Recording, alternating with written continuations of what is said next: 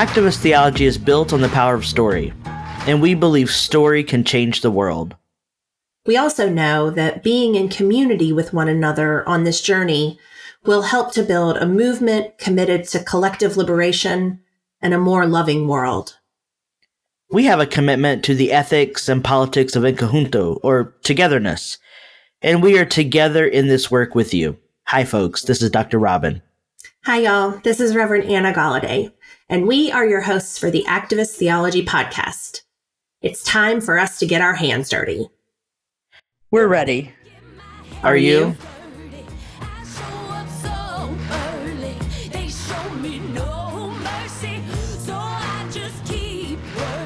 Pastor. Dr. Robin, how are you? We're here at it again. I'm good. Listen, I did a workout this weekend with the Transgender and Envy Project out of LA. I'm so proud of you. They had me sweating like a horse. Well, releasing those toxins isn't necessarily bad for you. It doesn't feel good at the time, but it's a good result of getting your heart rate up and getting some good exercise. I'm glad you found a space, and I shared this with you earlier. I'm glad you found a space where you feel like you can, really kind of dive deeply into what moving your body around feels like, and do it with people who are experiencing similar, if not identical, things that you are experiencing as you are in your body. It's a beautiful thing that you have found that space, and I'm grateful that you did. Yeah. So I feel really stoked about that, and it's been a chill weekend. Aaron's mom arrived, so we've been putzing around doing little projects and whatnot, and but what about you? How are you? It's another Monday. I'm good. So we hosted the epic second birthday party for Ruthie Bader, my 2-year-old hound mix. Dog child. As our listeners know, I am that mother that threw a birthday party for her dog this past week, and it went amazing. All of her besties were there, and everyone had a great time.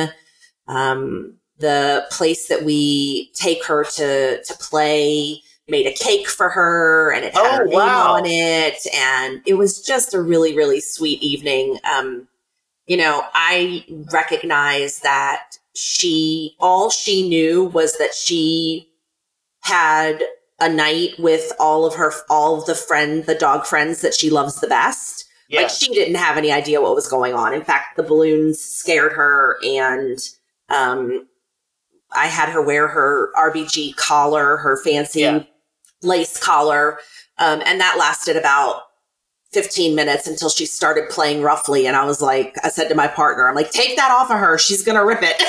Yeah. So was she tired after the party? She was pooped. Yeah, it was a sweet night though. And I had a pretty chill weekend too. I am an activist and pastor who unashamedly loves football. Yeah. And football started back this weekend. And so I was just as happy as a pig in mud. I was feeling myself this weekend. I was yelling at the television and sporting my gear, and it was a good Did New Orleans play? They did. Who'd they play? They won. All you Tom Brady lovers out there, suck that. Okay, I'm done. I won't. Who'd they play? Yeah, no, we won. We beat Tampa Bay yesterday, and so we. Yes, it was a good weekend for me. All right. So good. Yeah. Some unsettling news. We had a horrible incident of anti-Semitism and racial hostility here in my hometown of Chattanooga. There were swastikas spray painted all over our downtown area overnight on Saturday. On a lot of our historic bridges and in our arts district and on a lot of, really beautiful pieces of public art. Just really disheartening to recognize that that kind of nonsense is still happening. And then, to read the way that the people in this town are blaming the Black Lives Matter activists for this activity. And there's a radical disconnect between the work that we're trying to do in the streets to dismantle supremacy culture and end racism among Black and brown people, and their understanding of what that movement means and looks like.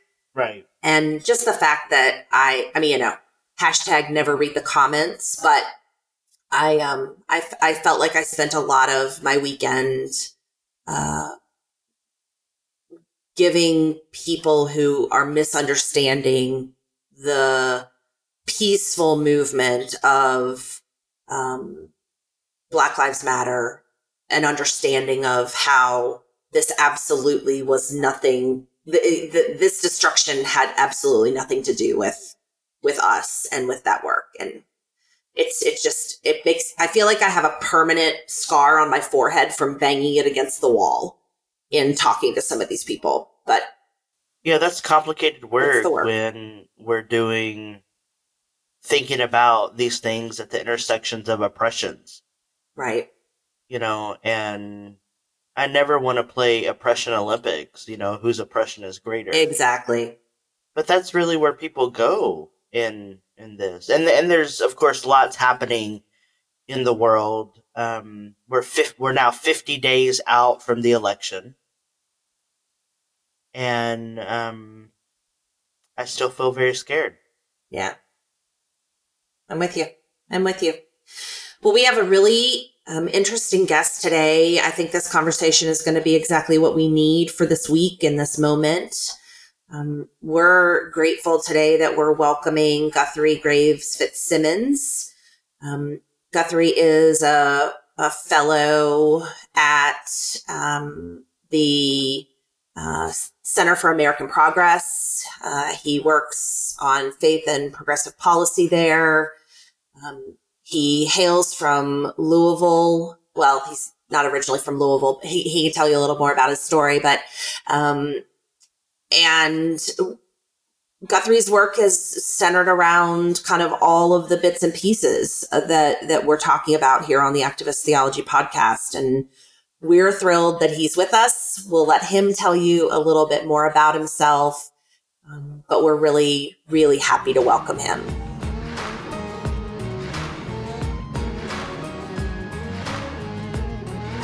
Guthrie, welcome to the Activist Theology podcast. Thanks for having me on. It's a real pleasure to be with y'all today. And Guthrie, you have a book coming out that came out today. Well, it comes out tomorrow. I'm not sure when this is going to air. Tomorrow. But Tuesday. Yeah. Just Faith, Reclaiming Progressive Christianity. Wherever books are sold, Kindle, Audible, hardcover, wherever you can get books, it's available. Yeah. I just wanted to celebrate that because it's a big deal when books come out. Thank you. Especially during a pandemic. And so we wish your book all the best. And we hope that, of course, folks listening on this podcast that will drop later in the week, run out to your independent bookstore and get this book. Yes. Mask up. Yeah. And get your book. And it's coming out from, I put my mask on and went to my independent bookstore. And it was really fun. And I know it's coming out from Broadleaf Books, which I know Dr. Robin, you're working on a book for Broadleaf. So glad to be to be in the same publisher family with you. Yeah, that's exciting. I didn't know that it was coming out from Broadleaf. They've been so wonderful with me, and I trust that they have been wonderful with you, and they're putting out some really interesting things. And I hope your book does very, very well. Thank you. Guthrie, why don't you tell folks a little bit more about yourself, more in addition to the very basic introduction that I provided for our listeners? Basically, tell us how awesome you are and amazing you are. You mentioned, because I know that that's the story that doesn't get told a lot. Well, you mentioned me not being from Louisville, so maybe I should start there. I grew up in Houston, Texas. I'm the son of two labor union organizers, and I grew up in a very politically active household in Houston, going to marches and rallies, and with my parents on the picket line growing up. And I also grew up in a liberal Methodist church, which was a supportive congregation and social justice and following Jesus always felt like two sides of the same coin for me. And I felt called to this work of faith and politics growing up in Houston from a very early age, and kind of set out to do the work in college. I went to college in DC and studied politics, and then later seminary in New York City to study more of the theology side, and worked in between on different campaigns on immigration reform and countering Islamophobia, and now kind of on a lot of different issues, but always kind of driven by that childhood feeling of like, there's so much wrong in the world that needs to be made right. And Jesus calls me to this work, these stories I was reading in Sunday school. And then I guess how I ended up in Louisville, I fell in love in seminary in New York, and my now husband was like, I want to move to Louisville. And I'd never been here before, but have been here a few years now, and really fell in love with this city. So proud to call myself a Louisville resident now. So that's a quick journey through my life history. I love it. I'm also from Texas. I don't know if you knew that. And San Antonio is my home, and had family in Houston, and would frequently make the trip between San Antonio and Houston for family reunions and whatnot. So I still claim Texas as my home, but not their politics. Right. Yeah, I still claim to be a Texan. And there's so much good in that, as well as, a lot to grapple with. And love San Antonio. Was there a few years ago for a queer Methodist meetup conference right on the Riverwalk. So love San Antonio. Glad to have so many connections, publishers, Texan, so much. Yeah. So, Guthrie, do you still consider yourself a United Methodist? I don't. I was on a journey. My family goes back generations, founded a church, Methodist church in the Hill Country in Texas, outside Austin, small little church. And growing up, Methodism was important and kind of like in my family's tradition. And I had a really positive experience. And I was I realized not an outlier there are a lot of amazing progressive Methodist churches all around the country, but in the sense of, I discovered that there was official discrimination in the church against me as a gay man, and that which was not my experience growing up. So it was kind of jarring to realize the kind of Methodist church as a whole, the United Methodist Church, had this discrimination in its policies against LGBTQ people and our ability to live lives with dignity. And so yes, I stayed in the Methodist Church through college. I went to Methodist University. I was really into it, American University, and it was really powerful, like having a supportive church. I prayed with my college chaplain, like as I came out, and was just supported and held, and was a member of an amazing church in DC called Foundry United Methodist that does a lot of activism. Yes, I love Foundry. Foundry is a beautiful congregation. And then I was at the General Conference in 2016 in Portland, Oregon with my mom, protesting with the Love Your Neighbor Coalition and everybody. And when the vote, and I'm just an optimistic person naturally. So I have a tendency to really get my hopes up and then be heartbroken. And that's what happened. And so as I was flying back to seminary from Portland to New York, I was like, I'm really done. And when we moved to Louisville, I joined a Baptist church. I was thinking about my husband. We go together. He's a Presbyterian PCUSA pastor, but we go to a Baptist church here. And I fell in love with a church where like my dignity wasn't up for a vote. They'd already decided to become affirming a few years before we Right. moved here. So I was like, finally, no one is voting on my dignity. It felt really amazing. On your birthday. Yeah, Yeah. yeah. But now I'm a Baptist. I was. Now you're a Baptist. I still consider myself a United Methodist in a real problematic way, but our stories are very similar. I'm a sixth generation United Methodist from the Shenandoah Valley of Virginia, and my family also planted a church there. And I am a pastor in the UMC who I was fired in 2018 for presiding over a same-sex wedding. And I at this point I'm still, engaged in the work, mainly because I'm a bigger pain in the ass to the church from the inside of the walls than I am if I were on the outside screaming in. But it's a tough space to be in. But I was just curious, and thank you for sharing a bit of that walk with me personally. I honor you in every ounce of your being, and I am both mortified and embarrassed and heartbroken that the UMC did that to you. And yet I am optimistic, like you are, I think, eternally, that we will figure it out one way or another. I don't know exactly what it'll look like, and I don't think any of us can speculate, but I hope that we'll do the right thing, even if it takes us a while to get it done.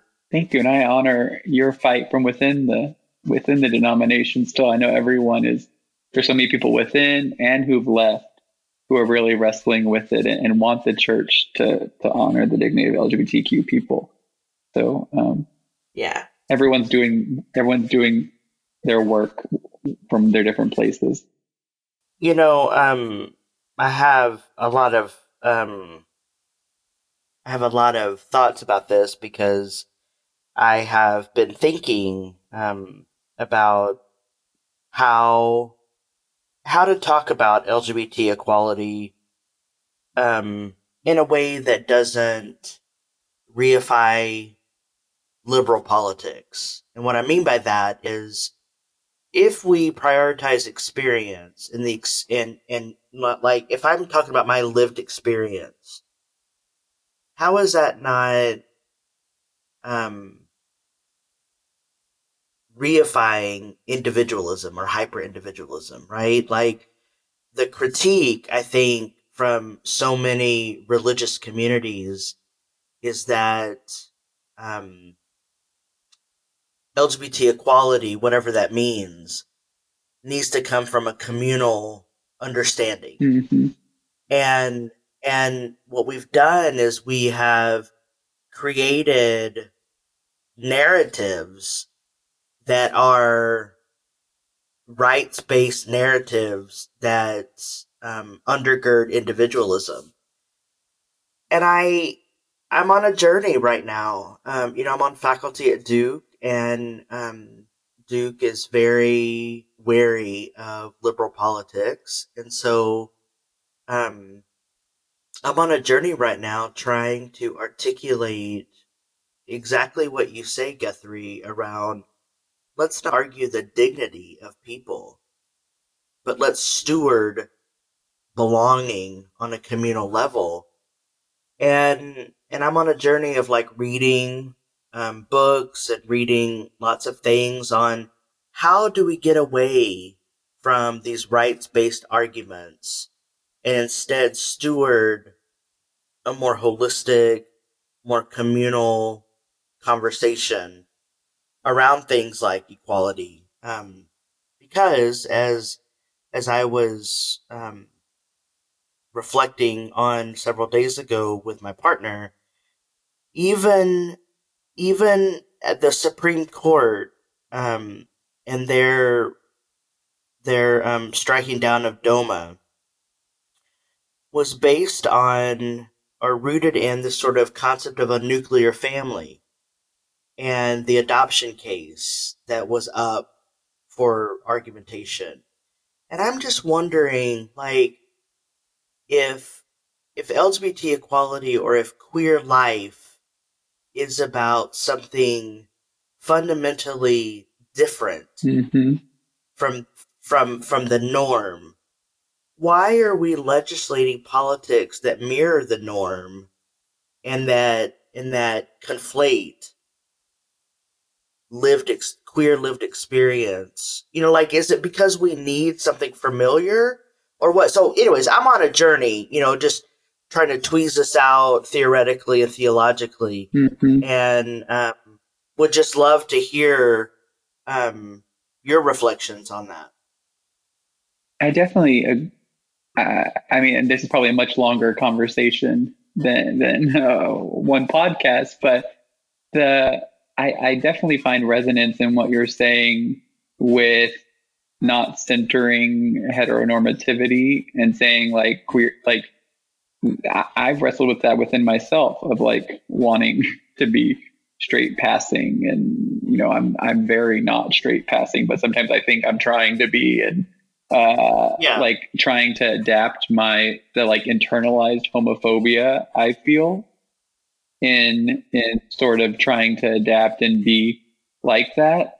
I struggle with the idea that my marriage is me trying to adapt to a kind of heteronormative society. I mean, it's something I've Right. thought about a lot and wrestled with internally, how much like my desire for monogamy and things is wrapped up in, and like I want the church to be able to, I want to queer the church in many ways and disrupt a lot of those systems, while also that work I think is a yes and to, if there are rites and sacrament that the church is doing, they should be available. Like if the church is going to do marriage, growing up, my pastor at this church, it was pretty, trying to be affirming in the Methodist church and not being allowed to be affirming.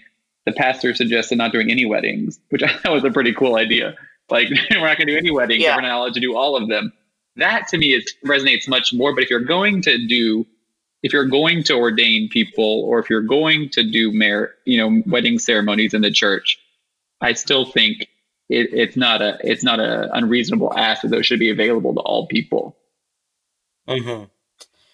Yeah, I mean, I got roped into a Twitter conversation a couple days ago. You may have seen it, I'm not sure, but about a leading public figure who is ambiguous, to say the least, about LGBT equality and inclusion and affirmation. And I was in this conversation, and this conversation is really what mobilized me to start out on a learning journey to try to talk about this in a better way. Because what do we mean by affirmation? What do we mean by inclusion? Like, I use that language for convenience sake, because we all pretty much know what it means, right? But um, but maybe the church and society are using these terms differently, and if that's the case, how do we bridge the gap for a more common understanding, if that's possible? Um, anyways, I appreciate your thoughts, and I'd be curious, Anna, what do you think about this? Because you have been fighting for inclusion for years, and you have befriended many queerdos along your way. What do you think about this? I mean, I think we're all subject to a system, regardless of whether you're talking about the church or the state, that are built upon the understanding of patriarchal and misogynistic value. Mm-hmm. They all center one side of a coupling over another. Mm-hmm. And, I think in addition to queering the church, we also have to be intentional to queer every other aspect of this world that we're a part of. Robin, you mentioned DOMA. I mean, there's a reason that the the law shifted the way it did, and it's because it was an answer to the original law that was being fought over. The problem is not just in the shifting of language, but in the initial writing of the language. Mm-hmm. And we have centuries of male centered exclusion that has permeated every aspect of the society that we're attempting to level. And I struggle to not just affirm what inclusion should look like in the church, but I struggle to re-language, imagine simply how we refer to one another and how we talk to one another in the work. Yeah. And so, again, like, I'm with Guthrie. I think this is a conversation that could happen like on another 2-hour podcast. Yeah. Because, we also want to talk about, what's going on in Louisville and all the work that Guthrie's doing in the world. But I think that, this understanding of, or the misunderstanding of every life as equal and equitable to every other life, regardless of the nature of that life, is one that we still haven't, we can't all come to an agreement upon. Mm-hmm. Mm-hmm. We still can't all come to an agreement upon the equity that one to the other of us deserve. Mm-hmm. And a lot of that is going to require us to not just, refashion systems, but to literally tear systems down and rebuild them so that it isn't a male-centric, patriarchal foundation on which all of it is built, both the church and the state. Yeah. Yeah. One other thing that this conversation brings up for me is the need for dialogue and understanding and realizing people have different views on different theological questions. And that is something to celebrate and be in dialogue about. I do think in the midst of that, some precision in terms of like what people believe about certain things is helpful. For instance, I was ordained 2 years ago, in my Baptist church to be a deacon. There's a strong, throughout Christian history, the church has called, deacons to serve the body of Christ. And for a long time, I think our church in the 80s, allowed female deacons, and then kind of opened it up to the LGBTQ community just a few years before I moved to Louisville. And so, like, being precise about, are we talking about LGBTQ civil rights laws in society, or are we talking about what my church, should people be allowed to be called as deacons? And what do we think in a communal sense? I totally agree with moving away from the rights-based language, but in a communal sense, how do we think the community should be nourished by calling certain people up to leadership? And am I going to exclude people for certain reasons? Yeah. I think that's Yeah. knowing, where people think, if that were to come up in their local church is a reasonable part of the conversation with some clarity, which is why I love the work of Church Clarity, an amazing organization that kind of publishes church's policies on women in leadership and LGBTQ kind of policies the church enforces. Yes. Yeah, I mean, I would love to, at some point, have a more robust conversation about this with you, Guthrie, maybe on the podcast. But I'd love to hear, what's going on in Louisville. How are y'all interfacing with? I mean, Louisville has been in the news after Breonna Taylor's death, and so because this podcast encourages people to get their hands dirty, with the work of the world. Tell us what's been happening in Louisville and help us, paint us a picture of the work that we can be thinking about and ways that we can get our hands dirty. Yeah, thank you for that question. Our city is in a deep state, and our state are in a deep state of unease right now because there's this investigation into the murder of Breonna Taylor that's happening. It's in the hands of our Attorney General, Daniel Cameron. And we're kind of I think so many people are waiting, hoping that the investigation will come back and they'll prosecute the cops that killed Breonna Taylor. And yet we know how often these kinds of cases, the government sides with the killer cop. And so I think there were a lot of protests, at the beginning of the uprising. And there still are there were more protests around the Kentucky Derby, which ran earlier this month. And yet I feel there is this kind of like, okay, it's clear there is a lot of there have been so many calls for justice. People from outside Louisville have come here. There's been sustained marches throughout the street. We turned a square into Breonna Taylor Square across from our city hall. And there's been a lot of pressure on our local officials. And now it's sort of like waiting for this decision. And people have been coming, kind of thinking it's coming soon. There have been different white supremacist militia groups coming. And so I would say it's generally unease.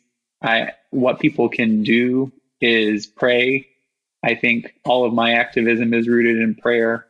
And then support the Louisville Bail Fund, support Black Lives Matter Louisville, if you can financially, or go to their pages and find out what the different demands are. And then I think there's going to be a big moment when this decision comes out from Daniel Cameron, and whether it's positive in terms of there's justice for Breonna Taylor. Of course, there may be something kind of in between, or injustice. I hope people don't grow tired of because there's, like I said, there's been some, and I felt it. I've gone less to protest more recently, but I hope there's another surge, and we honor her life again, no matter what the decision is from Cameron. Mm-hmm. Yeah, I think that waiting game is a difficult one. There are those who will speculate that the longer that it takes, the more optimistic they are that there's a deep, deep sense of due diligence being done and that the right outcome will arise. There are others who will say, the longer it takes, the more likely it is that nothing will happen and there will be no prosecution and no resolution to her death, other than that the world knows her name and that we recognize once again that our police forces in towns and cities are not operating with the ethics of community that we would want them to. But you're right, Guthrie, in that whenever the outcome is announced, there will be, in one way or another, a surge of, or an outpouring of emotion. And it's incumbent on us as people who do the work in the world to make sure that that surge and that outpouring is first and foremost centered around Breonna and her family, but secondly, that it's peace-filled and that it doesn't echo in any way the actions of the murderers that took her life. And those are often hard things to reconcile. Those are hard things for all of us in the work to remind ourselves that peace-filled action is the call, especially those of us that are followers of Jesus, that's the call on us in this work. Sometimes it's hard to remember that.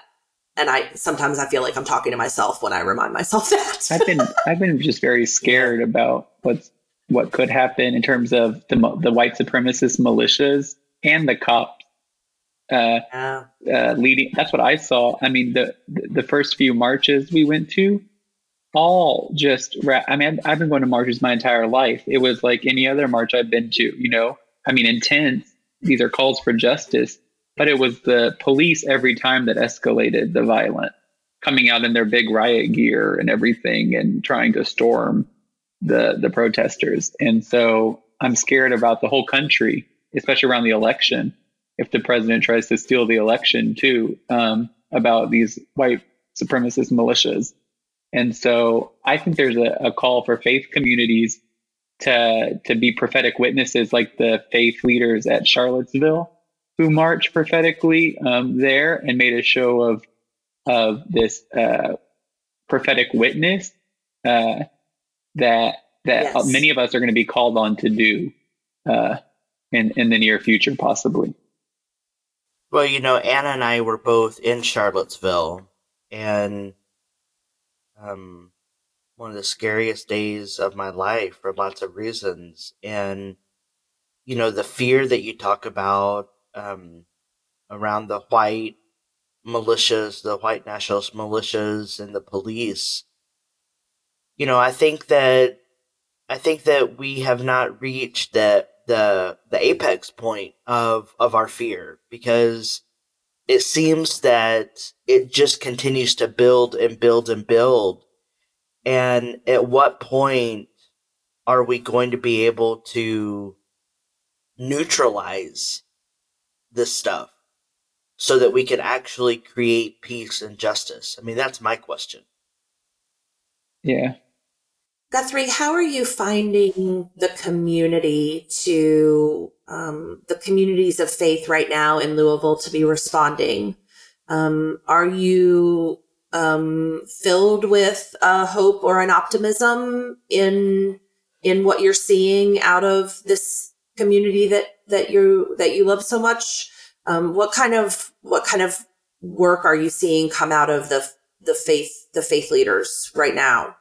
I think there's been an active kind of clergy presence at the protest, and I know there have been some. There was a few weeks ago. There was another militia kind of that came to town, and there was a whole. And then they actually didn't show up, but there was a whole line of clergy. Louisville really values kind of interfaith understanding and interreligious dialogue, and so I think there has been some presence. I think there could be more, as always, and I would love to see. I should have mentioned another thing.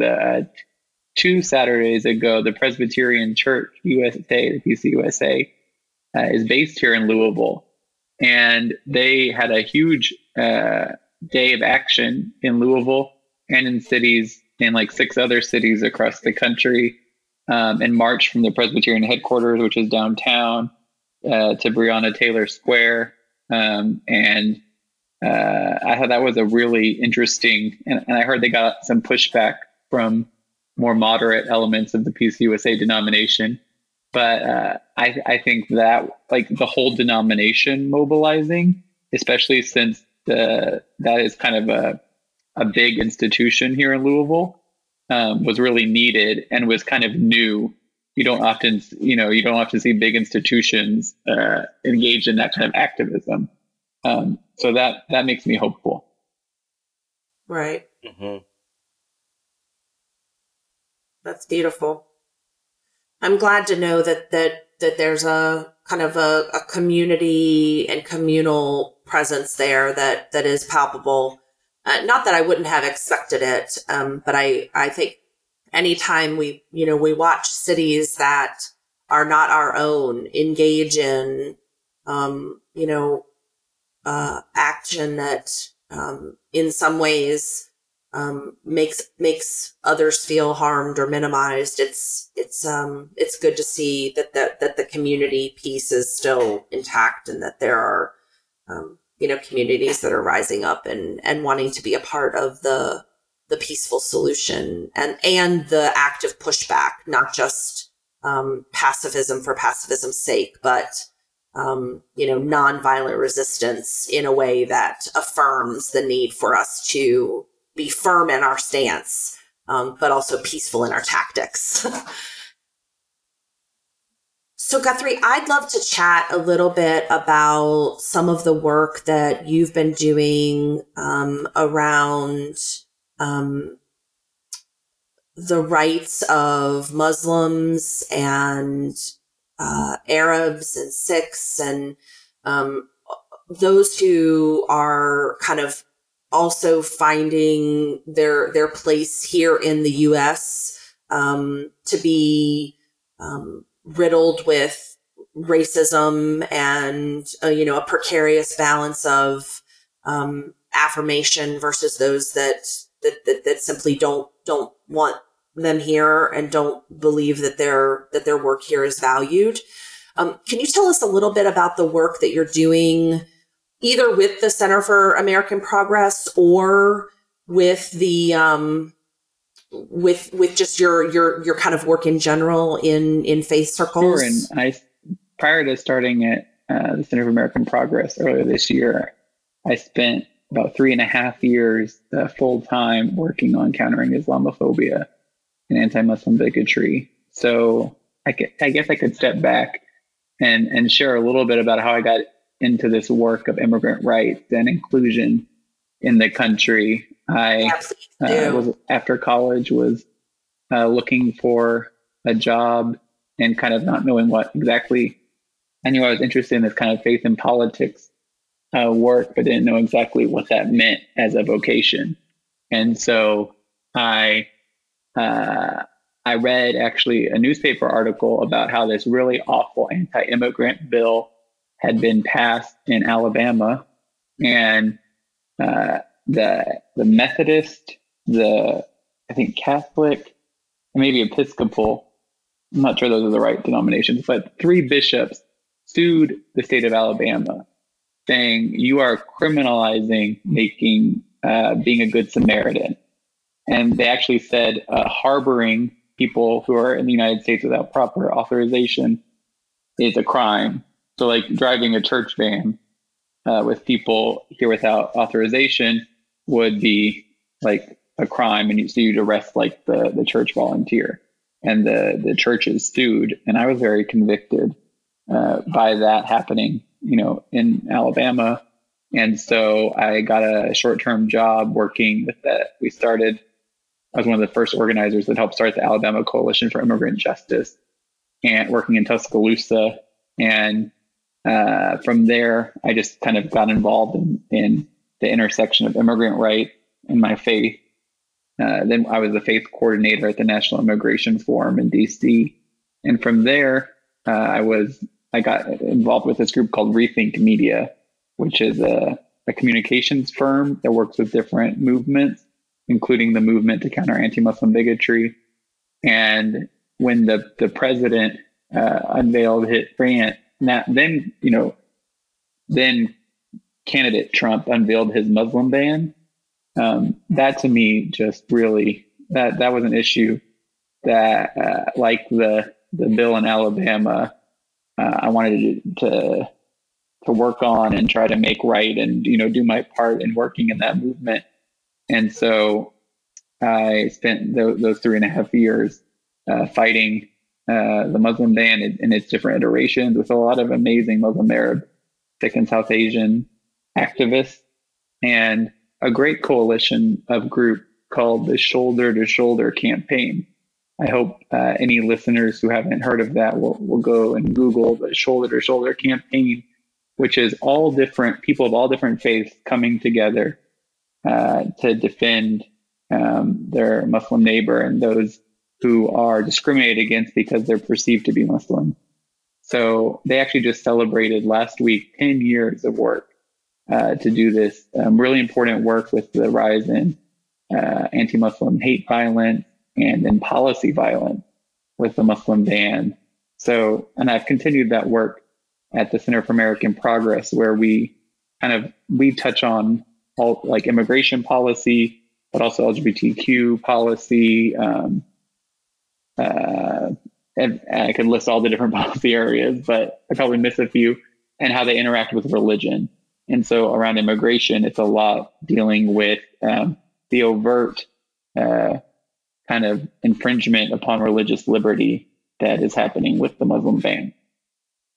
So that's kind of a brief history of how I got into this work and what we're up to now. We have a report coming out in a few weeks called the Trump administration's attacks on faith communities.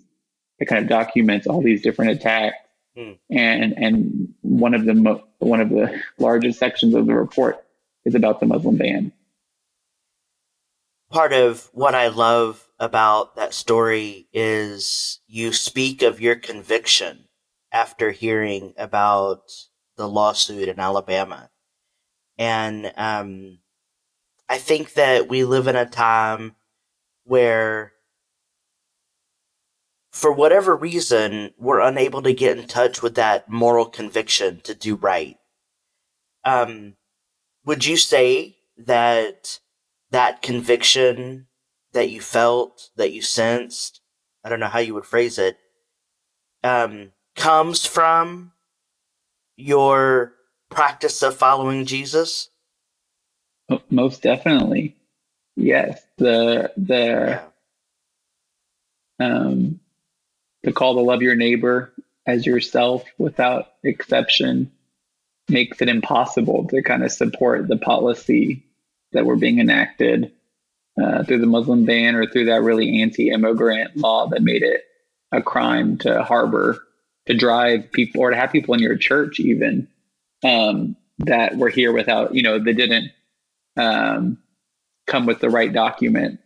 So it's been an expression of my faith, and I've been around being raised by activists and being kind of professional activists my entire career. I've been around people that are convicted. That's like all the people I'm around.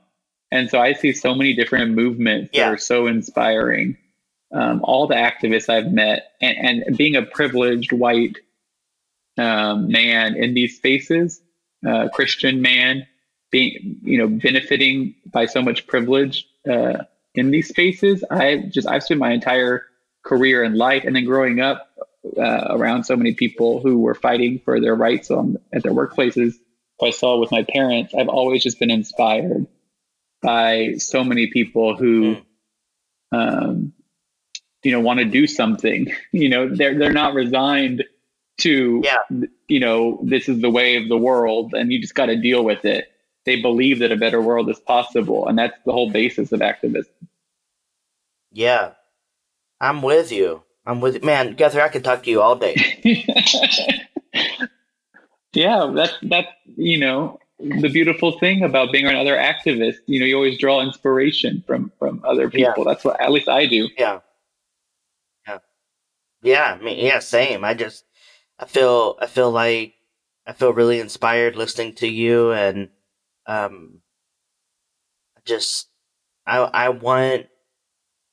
want so much for us to leave this world in better shape than how we've inherited it. Amen. And I want so much for us to come together across our differences, in light of our differences, and love.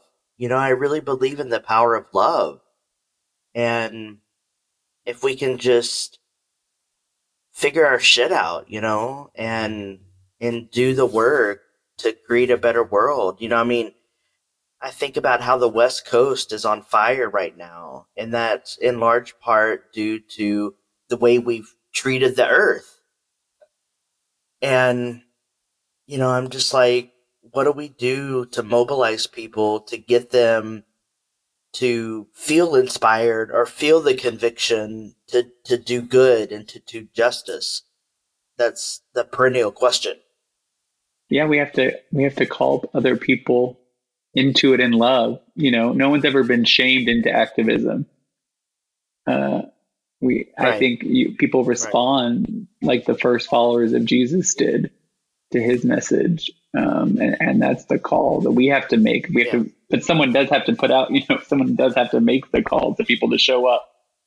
But when you do, and you invite people out of that place of love, people have always showed up, and I think always will. I love that. Guthrie, why don't you share with our listeners how they can find out more about what you're doing in the world, where they can reach you on the socials? Let our folks know how they can be in touch with you so that after we're done here, they can still have a dialogue with you, so that if they choose to. Sure. Well, I should mention again, I'm trying to get better at this. My book, Just Faith, Reclaiming Progressive Christianity, available wherever books are sold. And I'm on Twitter a lot, Guthrie GF, on Facebook, on Instagram. You can email me, GuthrieGF@gmail.com, if you want to start a conversation or something. I love hearing what people, it's a strange thing to put out a lot of ideas and then not get a response. So I love kind of dialoguing with people. So feel free to reach out in any of those ways. We know that sometimes podcasting is like that. You put out weekly ideas and it's like into the ether, and we know that people are listening. We know that people are engaging, but we too, we're like you. We love having folks just even just talk back or clap back at us. We know that there's a response to something that's been said, or there's an affirmation that the work that all of us are doing in the world is at least being heard and is being is on the ears of people who are interested in going further with their own work. Well, Guthrie, we are grateful that you took some time out today to spend it with the Activist Theology podcast. I know I echo Robin when I say thank you once again. Your time with us has been time that we don't take lightly, and we're thankful that you carved a little bit of space in your day to share your journey with our listeners, to let folks know kind of what's going on in your corner of the world. Robin, we are quickly approaching fall, and we'll be in a new season for our podcast. I'm excited that we've come so far, and we're still doing this thing, and that we get to talk with amazing people like Guthrie every week. Yeah, so great. And we've got 50 days to go to the election, so we're going to be focused on that in some capacity. And I just want us to get free.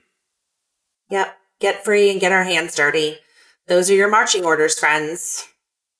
Until next week, we'll see you later. Are you looking to connect the dots between what you think and how you live? Are you looking for a more robust way to be in solidarity with the movement? Are you looking to get your hands dirty with the work of social justice? Join Dr. Robin and Reverend Anna Galladay each week as they share, reflect, and analyze on pressing social concerns. Want to help support this podcast? Go to activisttheology.kindful.com and click on podcast. And remember, activist and theology share a T. The music you hear in this episode is Hands Dirty by our friends Delta Ray. Our sound editor and engineer is Dan Medley from 10 South Sounds. So early, they show me no